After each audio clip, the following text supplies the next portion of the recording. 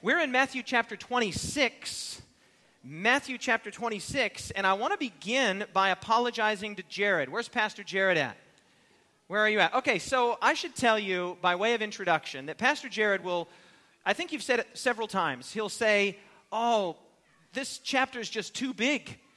I can't preach this chapter. It's got 60 verses, 50 verses, whatever it is. I don't know how I can preach this chapter. And I'm always like, just do it. You'll be fine. You'll be great. No problem. You can handle it. But this last week, I had this whole sermon in mind.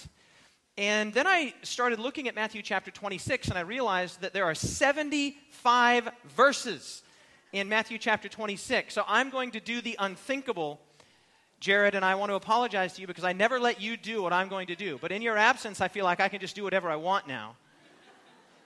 We're going to spend 2 sermons on Matthew chapter 26, 2 sermons on Matthew chapter 27, and somewhere between 1 and 2 sermons on Matthew chapter 28. So even though it looks like our series will be done in 3 sermons, it's actually going to be probably closer to 5 or 6.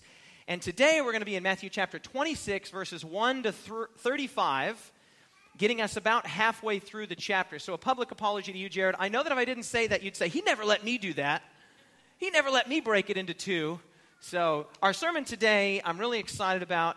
There's never a sermon that I'm not excited about. But this sermon today is titled Contrast, Contrast, Contrast. And we'll be in the first half of Matthew chapter 26. Let's pray together. Father in heaven, big day today, beautiful day. The sun is shining outside and warming the earth and warming the water, and may the Son of Righteousness, Jesus Christ, shine in our hearts and warm our hearts, turn those stony hearts into fleshly hearts. Father, today's also a big day because we're losing Pastor Jared, and Jen is moving on, and it's Nathan's birthday, and there are many other things that make today a special day. Father, there will never again be a day just like this day. So may we appreciate this day for everything that it brings, for the gift that is wrapped in this day. And Father, as we turn to the text of Scripture, may we appreciate Matthew chapter 26 for the gift that is found therein. We enter now, Father, into the passion of Jesus, his death, betrayal, resurrection, and ascension. Father, I pray that even as we've been giving our attention to Matthew in the 25 sermons up to this point, may we be particularly acutely tuned in for what is taking place in these last 3 chapters. Father, right here is the crucible of all of Scripture and the crucible of the gospel, the crucible of Christianity. And so may we hear it. May we hear it keenly. May we hear it freshly. And may we hear it personally. Father, you know that I've done my preparation. I've put my time in. And so that I pray today that people would put their time in, that their minds and hearts would be open and attentive and malleable by your Spirit. We look forward to what you have in store for us today, and we pray in the name of Jesus. Let everyone say, amen. Open your Bibles with me to Matthew chapter 26. We have arrived at the 7th and final chapter in our sermon series. We've divided the Gospel of Matthew up into 7 chapters: son, preacher, healer, leader, teacher, seer. And we come now to Matthew chapter 26, 27, 28, our final chapter, Jesus as conqueror.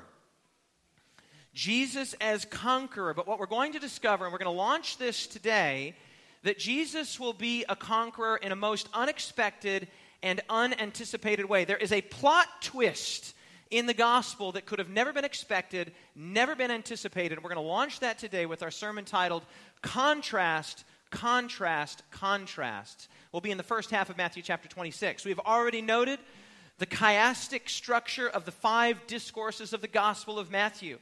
That is now behind us.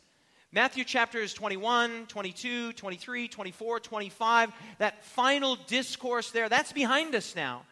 And Matthew has, as it were, used those 5 discourses to set up the final act in this marvelous drama that is the life of Jesus.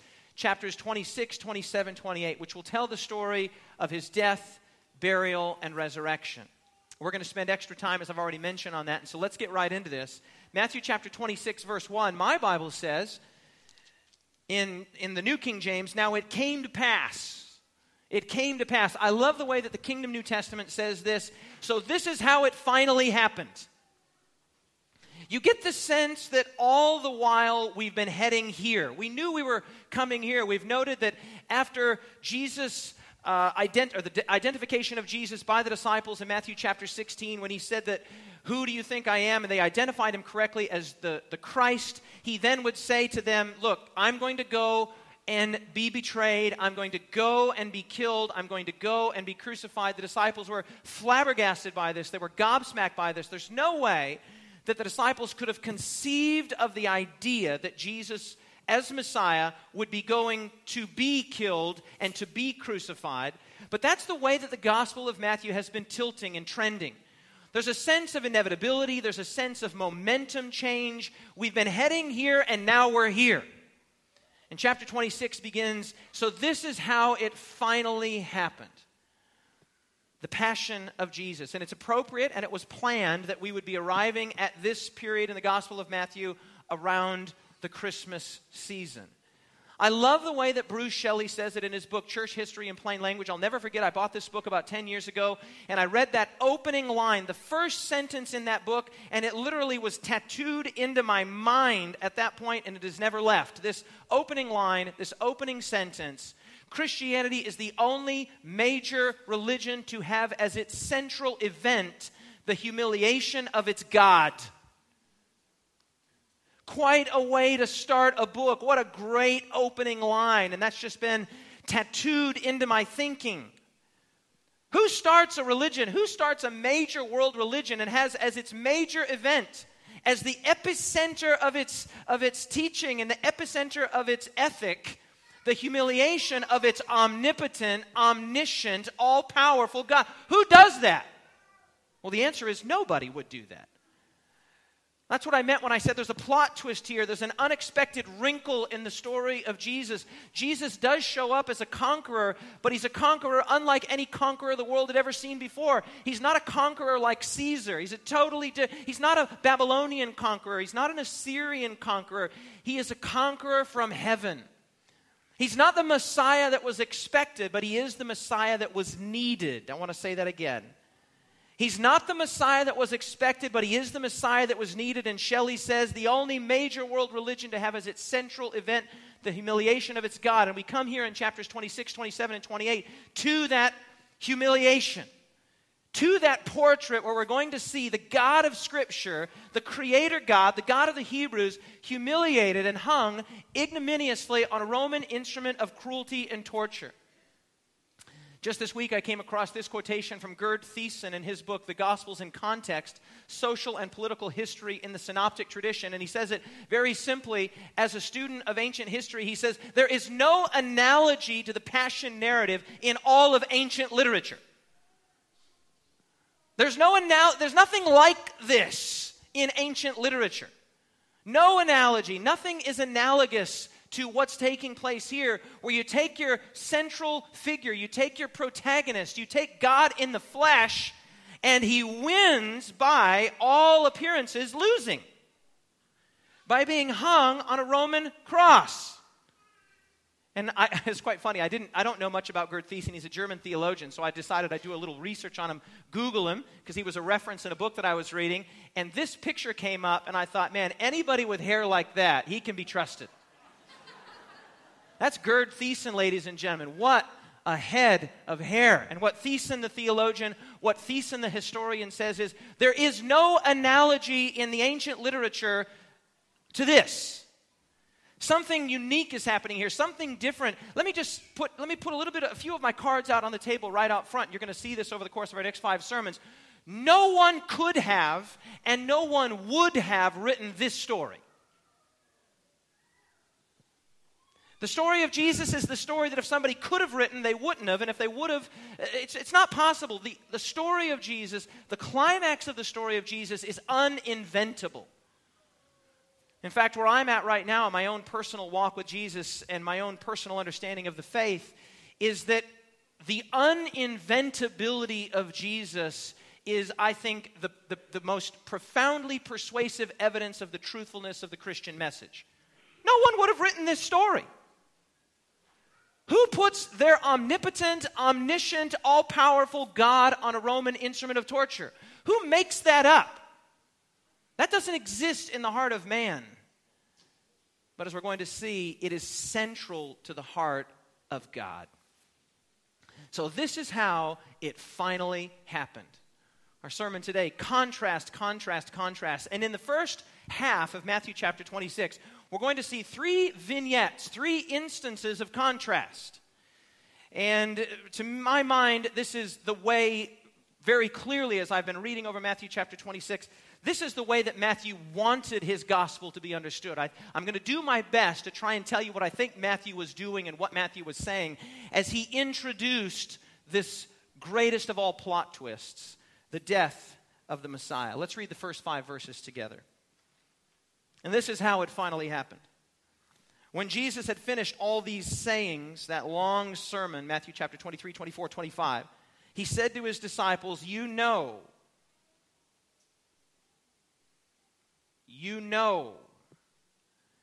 that after 2 days is the Passover. You're Jews. You know what season it is. You know. You also know that the Son of Man, let's just pause right there. That Son of Man language is lifted straight out of the book of Daniel.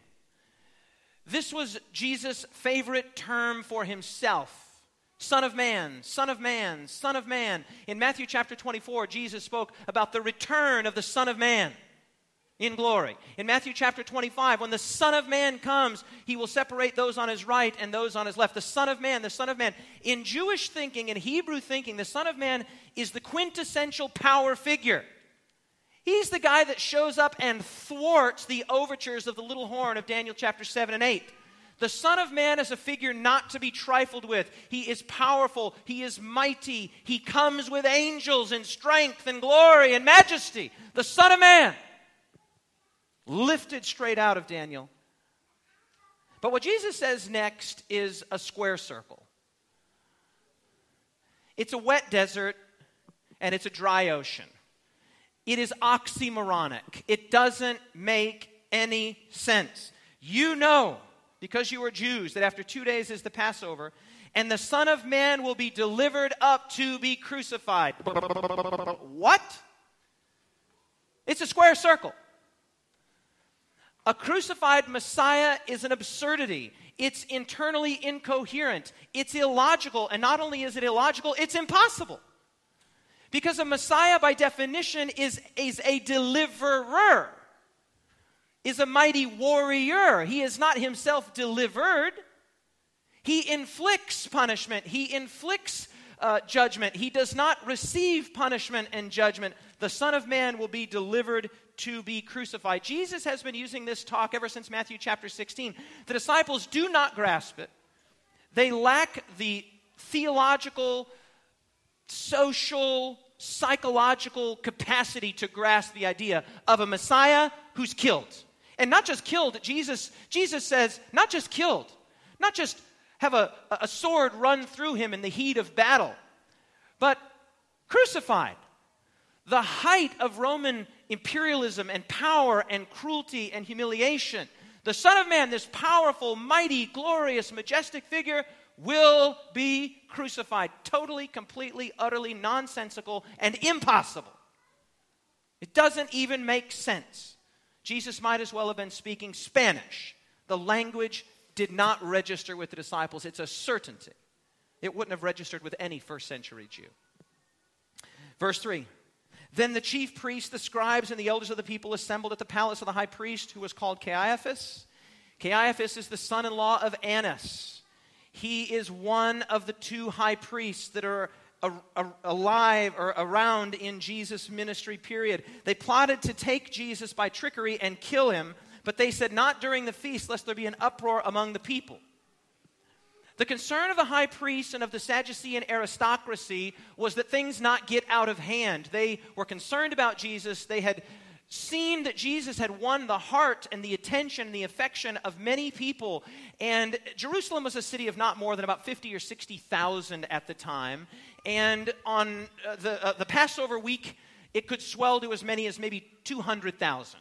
Right, so this is a massive influx of people, and many of the people that would come into Jerusalem would be rural, right? Rural Jews that have traveled. And Jesus' ministry has been largely a rural ministry. And the religious leaders were not stupid. They could see that he had largely won the attention and affection of the rural peoples. And they said, man, we cannot make a scene of this with all these extra people here. It will be hard to control. It could get out of hand. And the primary concern of the Sadducean aristocracy and the high priest was to keep the peace. So they said, yeah, we're going to deal with that guy, but we'll do it at a time that's more politically expedient. We don't want to do it during the feast. In these opening chapters here, these opening verses here in Matthew chapters 1 to 5, we see this fascinating contrast. Here's the first of three contrasts. And I want you to notice that Matthew sets the stage with this contrast.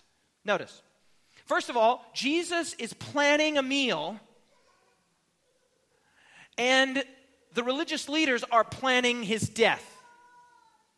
There's planning on both sides. But notice the contrast in the planning. Number two, Jesus has just said that he will give his life. The Passover is coming. The Son of Man will be crucified. I will give my life. As contrasted with, they were plotting, the religious leaders, how they might take his life. Number three, Jesus tells the truth. The Son of Man, though it is impossible for your first century Jewish mind to wrap your mind around this, he will go and be crucified.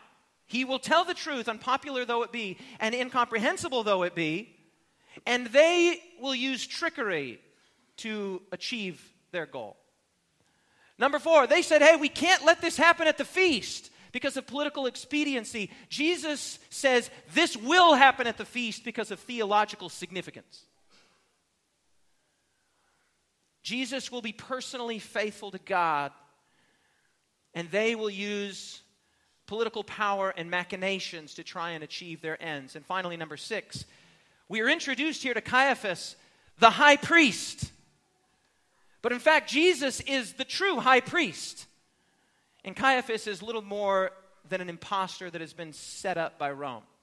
There's no doubt that Matthew is purposefully creating a contrast here. There's planning, there's planning. There's the giving of life, there's the taking of life. There's personal faithfulness, there's political expedience. All the way down the line, Matthew is saying, look, pay attention. Two very different things are happening here. This is the way the world works. This is the way God works. Contrast number one. Now we're going to look at three such contrasts. And let's go now. Let's actually know. What's the takeaway from the first contrast? We're going to take away one lesson from each of these contrasts, and here it is. Ultimately, and that's a key word there. That's an operative, very important word in this. Ultimately, God's plans will succeed, and the plans of wicked men will fail. Can the church say amen? Now, notice that the word ultimately occupies a modifying context here, a modifying purpose. There are certainly instances, many of them, hundreds of them, sometimes even in my own life, where my plans triumph over God's plans. Can anybody here testify that occasionally God does not get his way in your life? But I want to tell you this, even though there are instances, even though there are situations in which it looks as though the evil are prospering, it looks as though the wicked men will prevail. This is one of the major laments of the Psalms. The psalmist again and again says, God, why do the wicked prosper? Why do the evil prosper? I want to tell you that even though there are instances and situations, whether it's despotic dictators or unscrupulous businessmen, or even in my own life where I am unfaithful in things great and small, ultimately God's plan and God's will succeed over the wicked devices of mankind. Can you say amen? Ultimately, there will be a resolution. Just today in our Sabbath school class, in our teen youth Sabbath school class, we were looking at the story of Jonah. And in Jonah chapter 2, it says that the wickedness of Nineveh came up before the Lord. And I asked the young people in the class, I said, look, does that make you uncomfortable or does it make you happy? What's your emotional reaction to the idea that wickedness comes up before God? I don't know how that makes you feel. It does, and the young people pointed this out. They did a very good job. It does make me slightly concerned because if all wickedness is coming up before the Lord, that means that mine is coming up. But it also gives me a peace and a hope and even a kind of tranquility that all the wrongs will ultimately be made right. There is so much injustice, so much oppression, so much taking advantage of happening in the world today, whether environmental or business or political or ethical or sexual. People are using and manipulating their power over others. And I take great comfort knowing that when it's all done, when the dust is settled, God's plans will succeed over and above the wicked plans of men and their oppressive, unjust ways. Matthew opens by saying there were men and they had a plan. And they were plotting, and they were strategizing, not at the feast. But here's Jesus in this quiet, secret Passover, planning, strategizing, announcing. The plans of man and the plans of God are coming into direct conflict and contrast here, and Matthew wants you to see it. Let's go now to our second point of contrast. We'll read beginning in verse 6 down to verse 16. And when Jesus was in Bethany at the house of Simon the leper, a woman came to him having an alabaster flask of very costly fragrant oil, and she poured it on his head as he sat at the table. But when his disciples saw it, they were indignant. They were outraged. They said, well, why this waste? For this fragrant oil might have been sold for much and given to the poor. But when Jesus was aware of it, he said, why do you trouble the woman? For she has done a good work for me. For you have the poor with you always, but me you do not always have. For in pouring this fragrant oil upon my body, she did it for my burial. Assuredly, I say to you, wherever this gospel is preached in the whole world, what this woman has done will also be told as a memorial to her. Scene 1 in our second contrast. Here's scene 2. Then, in the aftermath of this scandalous event, one of the 12, called Judas Iscariot, went to the chief priest and said, what are you willing to give to me if I deliver him to you? Notice that word has already come up twice now. Jesus says the Son of Man will be delivered. Judas Iscariot now becomes the vehicle or the means by which that deliverance will take place. I will deliver him to you. And they counted out to him 30 pieces of silver. That is to say, the price of a slave. So from that time, he sought opportunity to betray him. Here's our second scene, and it's actually two scenes. Just as with the first contrast, the scene of Jesus quietly planning with his disciples, and the scene of the high priest and his compatriots in Caiaphas' house planning, plotting, strategizing. Contrast. So here's a woman, a nameless woman who, in an act of supreme love and devotion and adoration, embarrasses herself socially. And the next scene that we see is a disciple who we know. He's a known disciple. His name is Judas, and he's securing his future. These alabaster flasks were quite expensive, and they were not only expensive, the alabaster stone's quite soft, easy to form into different ornaments and statues and flasks and little things. But they have found flasks just like this one that would have been very similar to the one that the woman would have had. And what would happen was they would take ointment, expensive ointment. The particular ointment here, it doesn't say it in Matthew, but in the other Gospels it says it was spikenard, which is a very costly, expensive, essential oil from India. And you put that in the flask, and then you would seal it with some sort of amber or even wax that would harden. And the idea was that sometimes it was you couldn't just open the lid. It's not like they had screw technology. So in order to get the stuff out, you had to break it. But this was worth huge amounts of money. In fact, in many cases, these flasks containing very expensive ointment would be passed on generationally. They would be given to the next generation, like a nice painting or an expensive ornament or something, maybe some jewelry. They would be passed on because there was huge value in them, and you didn't want to. It was a one-off. You broke it and you used it at an important event or a burial or something.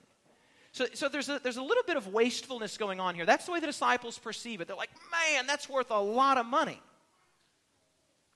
Now let's talk about the contrasts that are taking place here. First of all, we have a nameless woman. Matthew does not name her.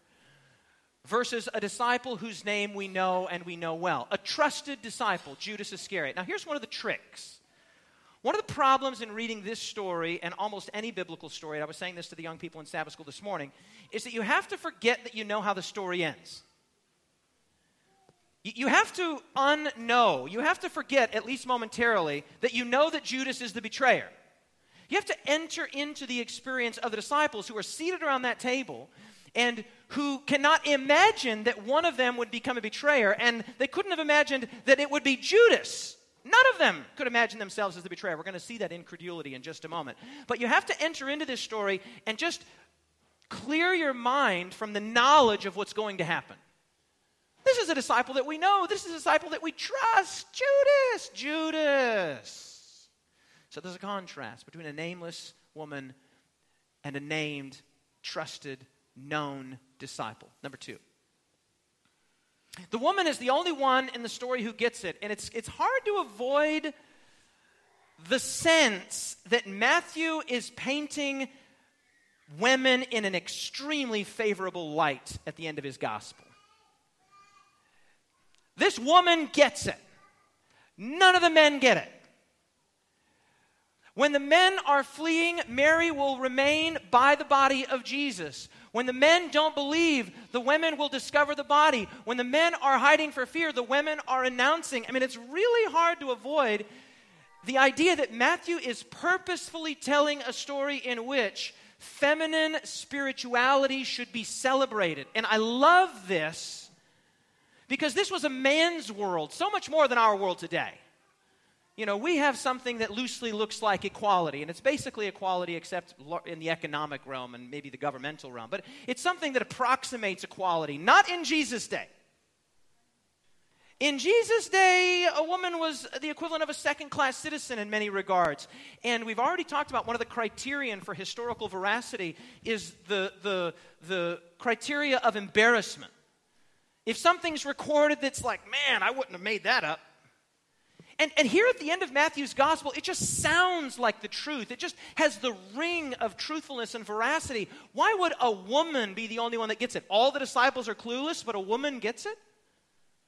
And not just any woman, but a woman in the other gospel accounts of ill repute. A woman who, not in the Matthew account, but in the other accounts, lets her hair down. That was a very sensual act in the Near East, to let your hair down, and then begins to anoint and wash. I mean, you're like, you wouldn't make that up.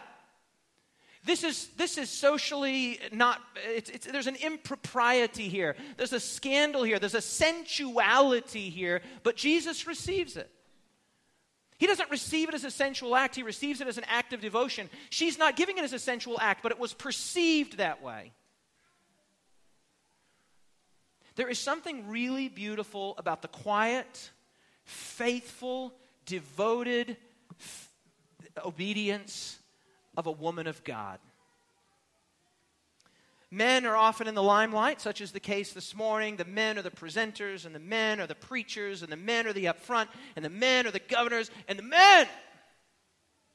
But I tell you, there's something happening in Scripture. There's this swirl of authenticity in affirming women at the end of Matthew's gospel. It's inescapable. And I just want to say to the women out there today, you need to be comfortable in your own feminine skin, in your spirituality, in your connection with Jesus. It doesn't have to look like my connection with Jesus. It doesn't have to look like your husband's or your brother's connection with Jesus or your father's connection with Jesus. God made both men and women in His image. Can the church say amen? And there's something really beautiful about the humble, quiet, service-oriented, feminine aspect. And I love the fact that Matthew highlights it. The men go out and do their bike riding, and the men go out and do their fishing trips, and the men go out, but often the women are home with the children. Home, dutifully, quietly, passionately doing the thing that needs to be done, while the men often do what they want to do. And you know I'm telling the truth.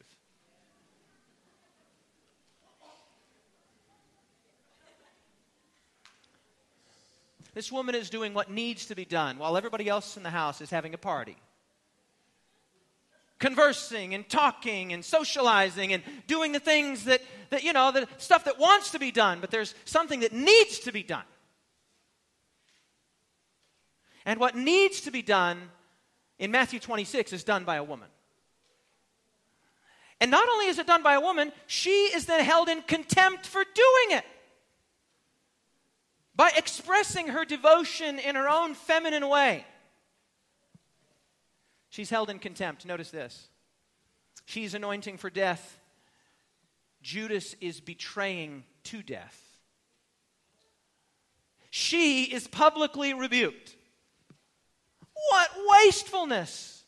As the aroma and the fragrance of her act of devotion began to creep out, people were looking at her devotion, her devoted act, and they were holding her in contempt. Everybody in the room held her in a kind of contempt, except for Jesus. And it's not difficult to imagine here on number 3 that Judas would have been privately affirmed by the religious leaders when he came around and said, hey, look, what I'll deliver him into your hand, what do I get? And they said, okay, then negotiate 30 pieces of silver. And it's not difficult to imagine that a very masculine, firm, fraternal handshake would have been extended to Judas and say, Judas, you're doing the right thing. Good on you, mate. You're doing the right thing. There would have been a kind of fraternal acceptance. Judas, this thing's getting out of hand. You and I know he's not a Messiah figure. And Judas is conflicted because he thinks he doesn't quite know what to think, but it's not difficult to imagine that there would have been the fraternal acceptance and the affirmation of his decision to do the right thing. The woman grasps the situation. Nobody else in the room does. This is maybe my favorite point of contrast. If, as the historians tell us, these alabaster flasks full of costly ointment could be passed on generationally because they were so valuable, they were a kind of economic security. In the same way that an expensive painting or a piece of jewelry might be passed on generationally. Don't let that go. Don't let that go. No, that's a family heirloom.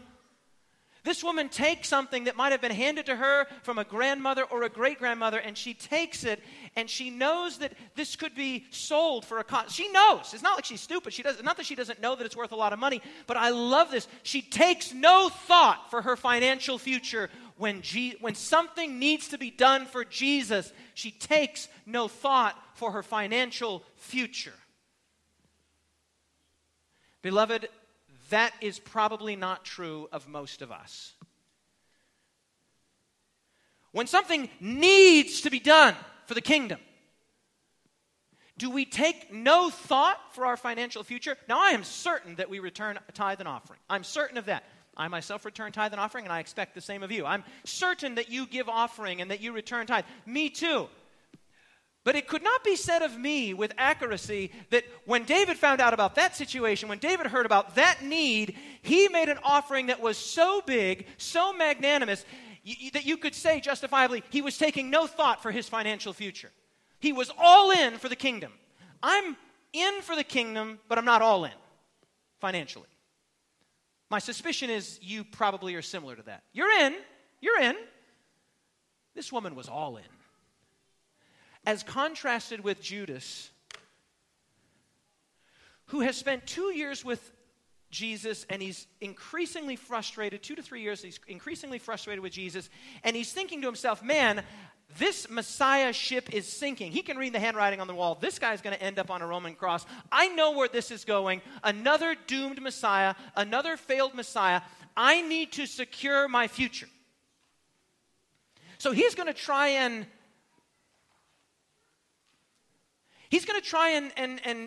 retain as much of his investment as he can. And Matthew makes the point, look, someone is lavishly, almost wastefully, in an act of devotion, throwing their worship on Jesus. Someone else is trying to salvage any residual investment they can get out of the last 2 to 3 years. Hey, how about 30 pieces of silver? Maybe it started something like this. I need 100 pieces. No, 100's too much. We'll give you 20. No, I need 80. No, we'll go 25. No, I need at least 70. We'll go 30. That's our final offer.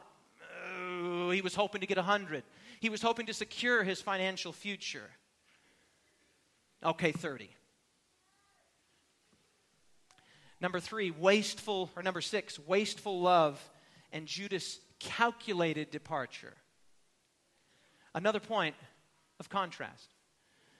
What's the lesson that we take from this second instance of contrast in the opening verses of Matthew chapter 26? Ultimately, friends, there's that same qualifier. Ultimately, heartfelt devotion and worship will triumph over false and shallow religion.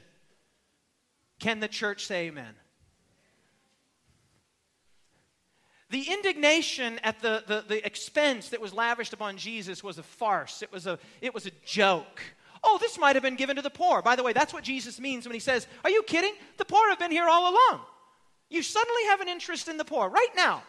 And the poor have been here for a long time, and they're going to be here for a long time. And you suddenly have this great big interest in the poor. He was calling out their hypocrisy. Friends, I want to tell you this. The show of religion, when others are looking, oh, that might have been given to the poor. And Jesus sees your checking account. And Jesus sees your savings account. And he's like, well, what about the money that's in there now? You haven't given any of that to the poor. Why do you worry about what they're lavishing upon Jesus? Friends, at the end of the day, hypocritical, shallow religiosity will not prevail. But what will prevail are those that in true devotion and in true worship give themselves wastefully and unreservedly to Jesus and his kingdom. Jesus is not fooled by our caricatures of religion. He is not fooled by the overtures, by our pious words that are said in public situations to endear us to the hearts of those around us. Jesus is not fooled by hypocrisy. Jesus is not interested in our words so much as he's interested in the authenticity and the sincerity of our actions. Wasteful and contemptuous though they be in the eyes of onlookers.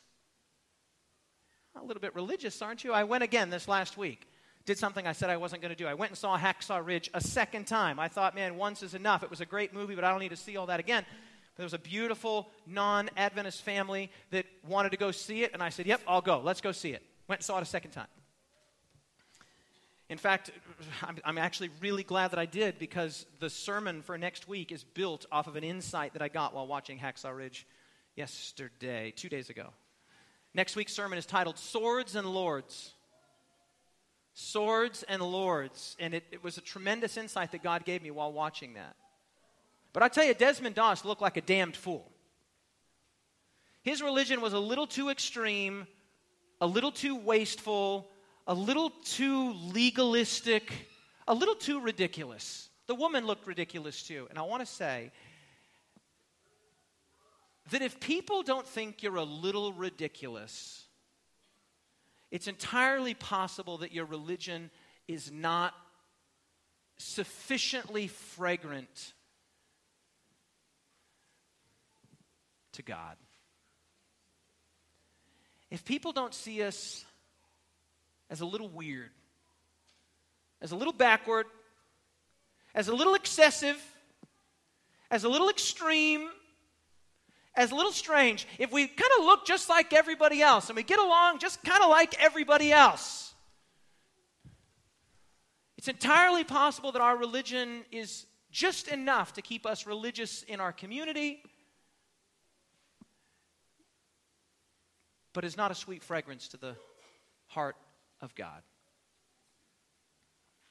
Ultimately, heartfelt devotion and worship will triumph over false and shallow religion. Now, let's read next. Let's read what happens next. Verse 17, we find ourselves in the Passover meal. Now, on the first day of the Feast of Unleavened Bread, the disciples came to Jesus and they said to him, where do you want us to prepare for you to eat the Passover? And he said, go into the city to a certain man and say to him, the teacher says, my time is at hand, which is fascinating because Jesus has said repeatedly, my time has not yet come. My time has not yet come. My time has not yet come. The disciples should have sensed that my time is now here.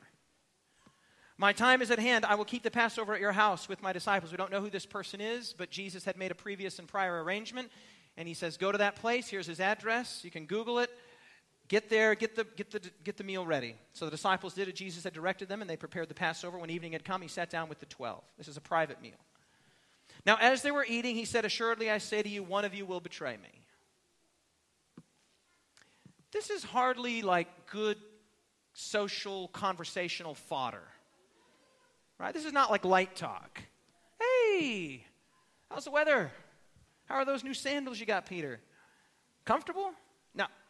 Assuredly, I'm telling you the truth. One of you, there's only 12 there, one of you will betray me. And I love this, verse 22. They were exceedingly sorrowful. That's a key phrase. phrase. That phrase, exceedingly sorrowful, is going to come back to us next week when Jesus goes into Gethsemane and he says to his disciples, I am exceedingly sorrowful. We're going to come back to that phrase next week. They were exceedingly sorrowful. And each one of them began to say to him, Lord, is it I? I love this. Yes, they're clueless, and yes, they don't appreciate the wasteful love of the woman at Simon's feast, but at least there's enough self-distrust that they genuinely wonder is it me? Is it me? He answered and said, he who dipped his hand with me in the dish will betray me. No doubt this was the dish of bitter herbs that was eaten at the Passover meal. There's no mention of the lamb eaten here. It's very likely that the Passover lamb would be slain a day or two later, and that Jesus is holding a Passover in advance. He's holding a Passover early because he knows that the true Passover lamb will be slain. There's no mention of the eating of the lamb here, or the killing even of the lamb. But he says, he that dips his hand with me, and very likely there would have been a cup there or a dish there with bitter herbs and oil, and he would have taken his bread and he would have scraped it into those bitter herbs. Verse 24. I'm getting a timer here. It's telling me I need to stop preaching, but I'm not done yet. Clock? Just ignored it. I'm in control of my phone. It's not in control of me. I hope you can all say that same thing. Is it me? And he said, and he answered and said to them, he who dipped his hand with me in the dish will betray me. The Son of Man indeed goes, just as it is written of him. But woe to that man by whom the Son of Man is betrayed. It would be good for that man if he had not been born. Then Judas, who was betraying him, answered and said, and this is key, and Matthew gives you this little hint. He just drops this little linguistic hint in there. Notice the hint. Rabbi, is it me? Notice the difference. Did you see it? Did you catch it? When the other disciples respond in incredulity and self-distrustful inquiry, Lord?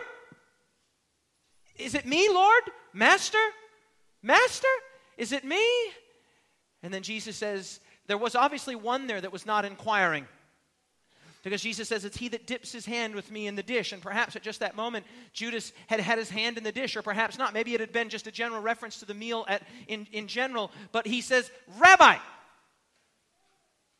Not Lord. Not Master. Just teacher. You already get the sense that Judas' affections are withdrawing from Jesus, and Matthew makes the linguistic point. Everybody else is calling Jesus Lord. Confused and mistaken though they be about the nature of Jesus' mission, he's still their Lord. For Judas, he has done the deed already. He's made the arrangement, and he can no longer conscientiously call Jesus Lord, and Jesus knows it, and Judas knows it, and here's this little betrayal of intent. Teacher, is it me? And this is another phrase that's going to come back to us two more times in the Passion narrative. It is as you say. You said it. You said it. Jesus is going to stand before the high priest, and he's going to say to the high priest, we'll get there next week, you said it. And in a couple weeks, Jesus is going to stand before Pilate when we get there, and he's going to say to Pilate, you said it. We'll pick that up later. And as they were eating, Jesus took bread and he blessed it and he broke it and he gave it to the disciples and he said, take, eat, this is my body. Then he took the cup and he gave thanks and he gave it to them and he said, drink from it, all of you. This is my blood of the new covenant, which is shed for many for the remission of sins. But I say to you, I will not drink of this fruit of the vine until that day I drink it new with you in my Father's kingdom. And when they had sung a hymn, they went out to the Mount of Olives. Then Jesus said to them, all of you will be made to stumble because of me this night. For it is written, I will strike the shepherd and the sheep of the flock will be scattered. But after I have been raised, I will go before you to Galilee. Peter answered and said to him, even if all are made to stumble because of you, I will never be made to stumble. Jesus said to him, assuredly I say to you, this night, before the dawn comes, before the roosters start crowing, you will deny me 3 times. And Peter said to him, even if I have to die with you, I will not deny you. And so said all the disciples. Several things here. Let's talk about the Passover meal and what's taking place here. First of all, Passover let me go back here. Passover was the great Jewish festival of freedom and deliverance.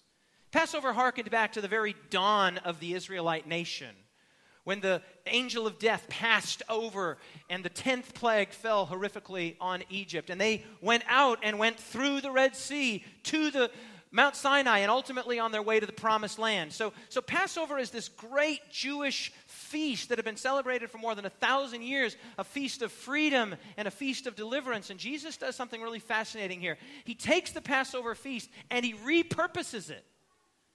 He takes this feast that had been invested with more than a millennium of theological and social and cultural investment, and he takes all of that, yes, freedom, yes, deliverance, yes, all of that, but then he adds some wrinkles that are really fascinating. Look at what N.T. Wright says. Jesus was drawing into one event a millennium and more of Jewish celebrations. The Jews had believed for some while that the original Exodus pointed on to a new Exodus, in which God would do at last that which he had long promised. He would forgive the sins of Israel and of the world, once and for all.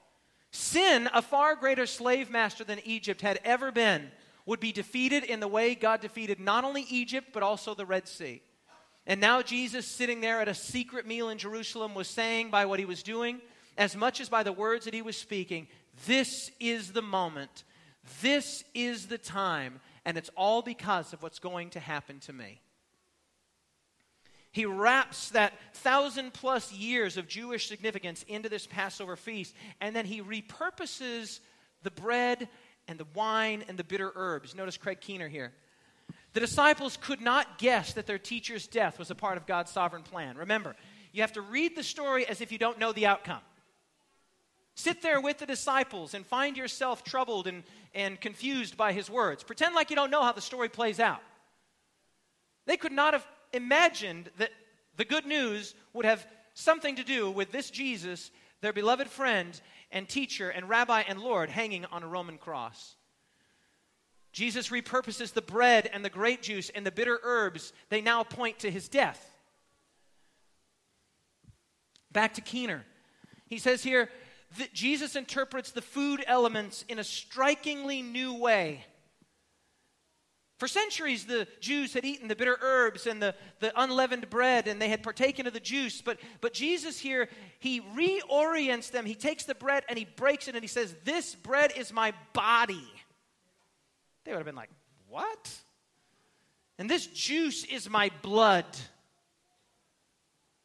Slowly but surely, you would hope that some sense of cataclysm and doom is beginning to seep into the disciples' consciousness. But again, their first century sensitivities and their first century prejudices prevented them from even embracing the idea that a Messiah could be killed. But Jesus is giving them in advance. He's announcing to them what is coming and what will be by instituting the Passover service. Jesus says deliverance is coming. And that which separates God and his people will be split. There's a fascinating little element in this, and I'll just mention it now, maybe tease it out a little bit later. After the first Passover, the Red Sea separated the promised land and God's promises from his people. And so it was split. God split the thing that separated him from his people. In Matthew chapter 27, when Jesus cries out, Eloi, Eloi, lama sabachthani, the veil of the temple will split. And the veil was the thing that separated the people from God. Because all the people had to be outside of the temple. They had to be outside. Only the priest could come into the holy place. And then only the high priest could come into the most holy place. And so even though it was a point of access, it was also a point of exclusivity, and it was forbidden. You couldn't just go waltzing into the most holy place. But when that splits, when the veil between the holy and the most holy place splits in the temple, God was saying that thing that separates us is split. And in a really deep theology that Matthew certainly understood, but the disciples don't have a clue about, the New Testament teaches that the veil is the very flesh of Jesus. And Jesus, following his crucifixion, when the Roman centurions were just probing to see if in fact he was dead, they split his side. The flesh, the veil. Jesus' manhood is now Jesus' death and his incarnation and his manhood now splits, and the thing that formerly had separated God and man is now gone. The veil is split. Jesus' flesh is split. The Red Sea is split. This is all Passover language, and Jesus is repurposing Passover. So here's our final point of contrast, and there's actually about 20 of these, but I'm only going to give you the first 5 today. We'll give you the next 10 to 15 next week. Here's the first 5. First of all, the point that we made about exceedingly sorrowful. The disciples are exceedingly sorrowful. Is it I, Lord? Is it I? Jesus will soon be in Gethsemane, exceedingly sorrowful. We'll pick that up next week.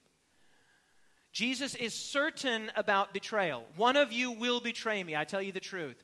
There is uncertainty among the disciples. Number 3, Jesus' submission, but Peter's pride. Jesus' submission to the will of the Father, Peter's pride. This will never happen to you. Number 4, Jesus' reliance on Scripture. I've read in the Scriptures in Zechariah, when the shepherd is struck, the flock will be scattered. Peter's reliance on self and the other disciples' reliance on self. No, we're not going to let that happen. Jesus is confident of his resurrection. He says, when I rise, I will go before you into Galilee. But the disciples don't even grasp the resurrection. Of course they don't. They don't grasp the death either. Here's our third and final ultimately. Third takeaway from the third contrast. Ultimately, Jesus' death and resurrection will win over prideful hearts and minds. Can the church say amen? God does not drive with force. He draws with attraction. He draws, not drives. And we're going to pick this up. In fact, we're going to see this in 27. We're going to see it in 28. This is going to be the big theme. In fact, this is the central theme, I think, of all of Scripture, that God is not driving us to an end. He is drawing us to himself. And we'll see that in greater detail as we move forward. Again, N.T. Wright, a few last slides here, and I'll let you go. I love this point that N.T. Wright makes. The theories about why Jesus died, so-called theories of the atonement, they're like maps and old photographs of a mountain taken from a distance. A theory of atonement, a theology of atonement. They may be accurate, these theologies and theories, in their own way, and they're helpful particularly when it's cloudy and you can't see too much for the moment. You can't see the mountain summit. But they're not the same thing as climbing to the top yourself. Oh, this is a great point, and I hope you won't miss it. Theories of the atonement and theology around the cross is one thing. It's what religious people do. We look at Scripture and we come up with ideas about it. There's 2 kinds of words. God's words and God's words and man's words about God's words. These are not inspired. These are. But here's the key. These are not just to be appreciated and affirmed theologically. In fact, I think I've got that up here. Jesus' death and resurrection are not to be merely appreciated and affirmed theologically. That's not what's going on here.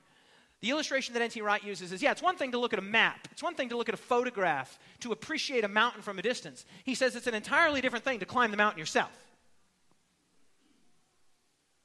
There is a perspective in climbing the mountain yourself that a photograph could never give, that a map could never give, that a topography could never give. And friends, I want to tell you, when you experience the life, death, and resurrection of Jesus by the Spirit in your own life, it's a very different thing than having a theological opinion about the death of Jesus. It's night and day. It's the difference looking at a picture of a mountain, looking at a painting of a mountain, looking at a map of a mountain, and standing on top of the mountain. One is a theology of observation. The other is a personal experience of being with Jesus. They are meant to be, the death and resurrection of Jesus are meant to be and must be experienced personally. And by the way, no one develops this theology more fully than the Apostle Paul. Look at this. This is Matthew, in Matthew chapter 26, verse 35. Peter gets the story wrong here. He'll later get it right, but he gets it wrong here. This is how our last verse ends today. Peter said to him, "Even if I have to die with you, I will not deny you." And all the disciples said the same thing.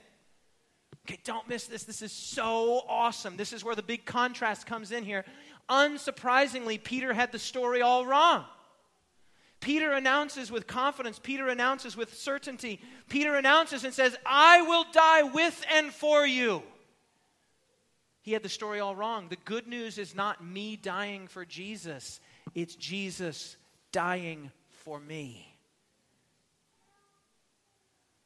The good news is not your sacrifice. Impressive though it may be to you. Even the only person in the story other than Jesus who actually makes a substantive, wasteful sacrifice is the woman who breaks the alabaster flask. But even that is only a response to what she knows is the real sacrifice. That's the sacrifice that Jesus is making. Your sacrifice is nothing. In fact, you make no sacrifice. It's not even possible for you to sacrifice for God because everything you give is returned to you in earnest. I mean, think about that philosophically. You cannot make a sacrifice to God. Joel Marshall was up here. He said he gave 7 years in the mission field. 7 years in the overseas mission field. Was that a sacrifice, Joel? Probably the best time of your life. You've got a wife there. You have a beautiful son. You cannot make a sacrifice for God.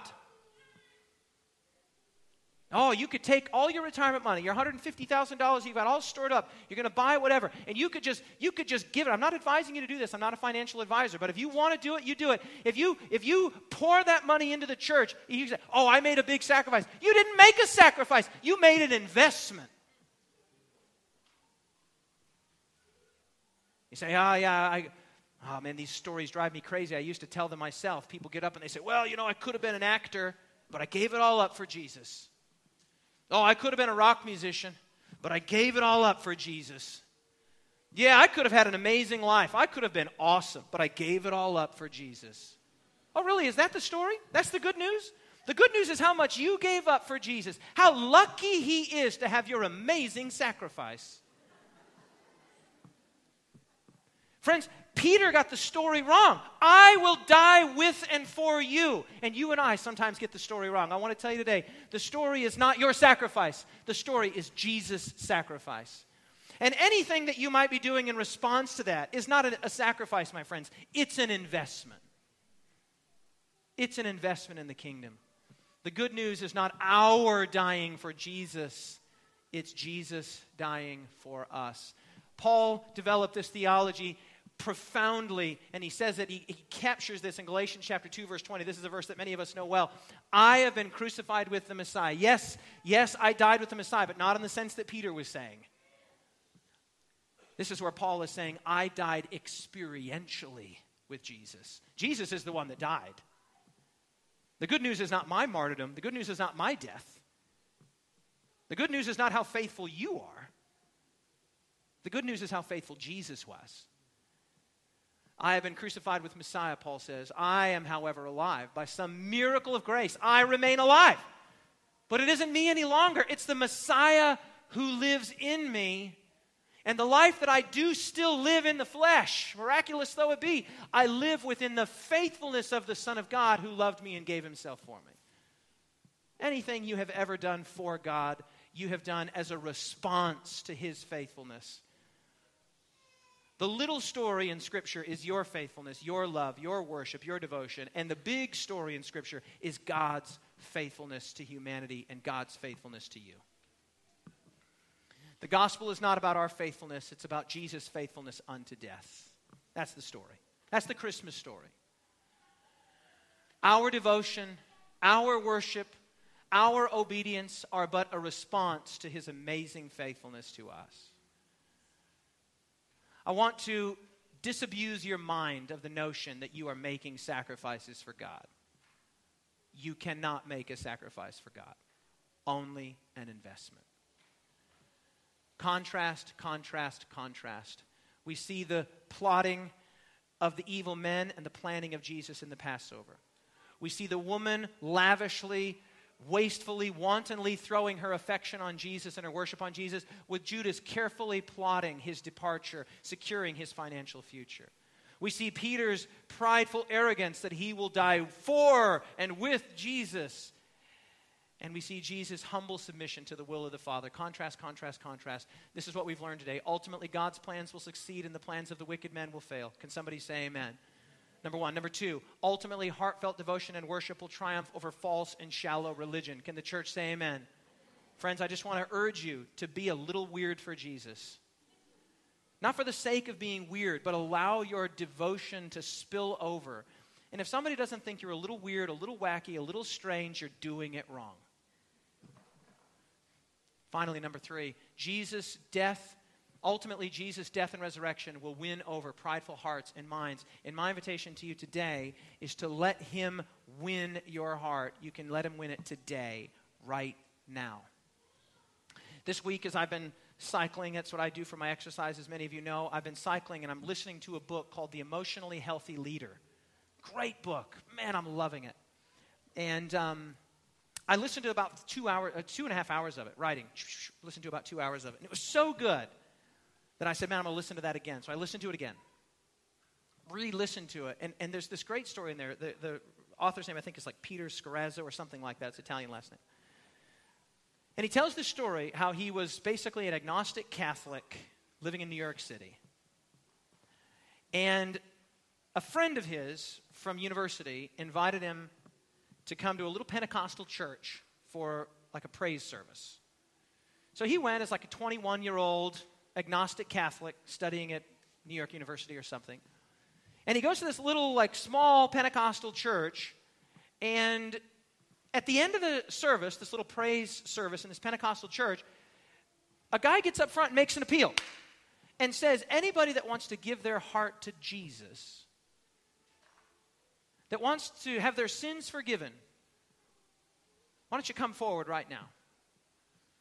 And in this book, Pete Scarazzo says he couldn't have told you the difference between the Old Testament and the New Testament. He didn't know anything about Scripture, but he just knew that something in this simple message of Jesus, something in this idea that somebody died for me, somebody did something for me, and I can be free from my sin. That Passover message, that liberation message, that forgiveness message, Pete said he found himself almost involuntarily getting out of his seat and coming forward to this little Pentecostal church, and it changed the whole course of the rest of his life, changed everything. Friends, I want to tell you, the message of the gospel does not have to be saturated with a theological sophistication. It's really just this simple. God loves you. Jesus came and did for you what you could have never done for yourself, and your job is to believe in God's faithfulness in Jesus. It's not a celebration of your faithfulness. It's not a celebration of your sanctification. It's not a celebration of your holiness. It's not a celebration of your religion. It's a celebration of who God is in Christ. He is faithful, he is awesome, and he deserves your attention. And not just your attention, but your affection, your adoration, and your worship. I wonder if there's anybody here today that wants to lavish their attention and their affection and their worship and their life on Jesus.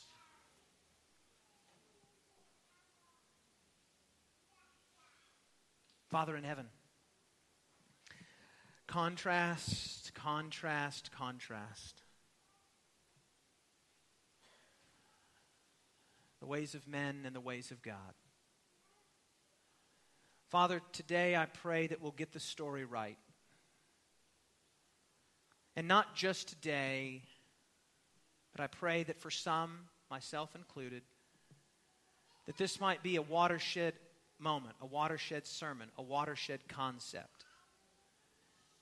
That the gospel is a grand celebration of your faithfulness in Jesus. And Father, we receive that. We believe that.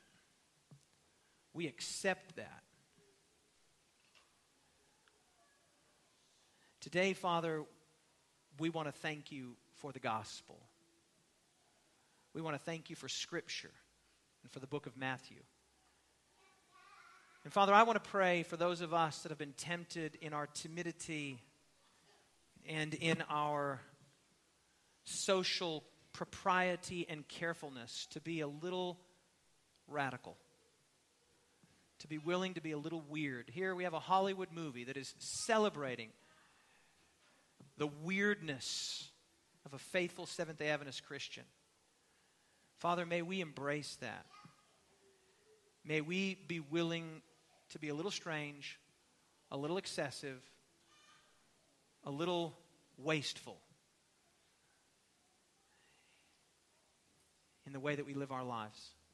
and in the way that we lavish our love and affection on you. And Father, we know that at the end of the day, that's not even the big story, our love for you. The big story is your love for us. Help us, Father, today and for the rest of our lives to live in the light of your amazing and attracting love. This is our prayer in Jesus' name. Let everyone say, amen. God bless you all. Have a great Sabbath. Hey, greetings from beautiful and sunny Kingscliff, Australia. I want to take just a moment of your time, first of all, to thank you for tuning in, watching the program. I trust it was a blessing to you and your soul, drawing you closer to God and His will for your life. I also want to let you know that we are planning a significant expansion of our existing media ministry here at the Kingscliff Church. To find out more about this expansion and how you can get involved, go to bringitkingscliff.com. You can go either to the homepage or to the Our Gifts page to find out how you can come alongside us and support, not just with your viewership, but also financially and with your prayers. Hey, thanks again so much for watching, and take care.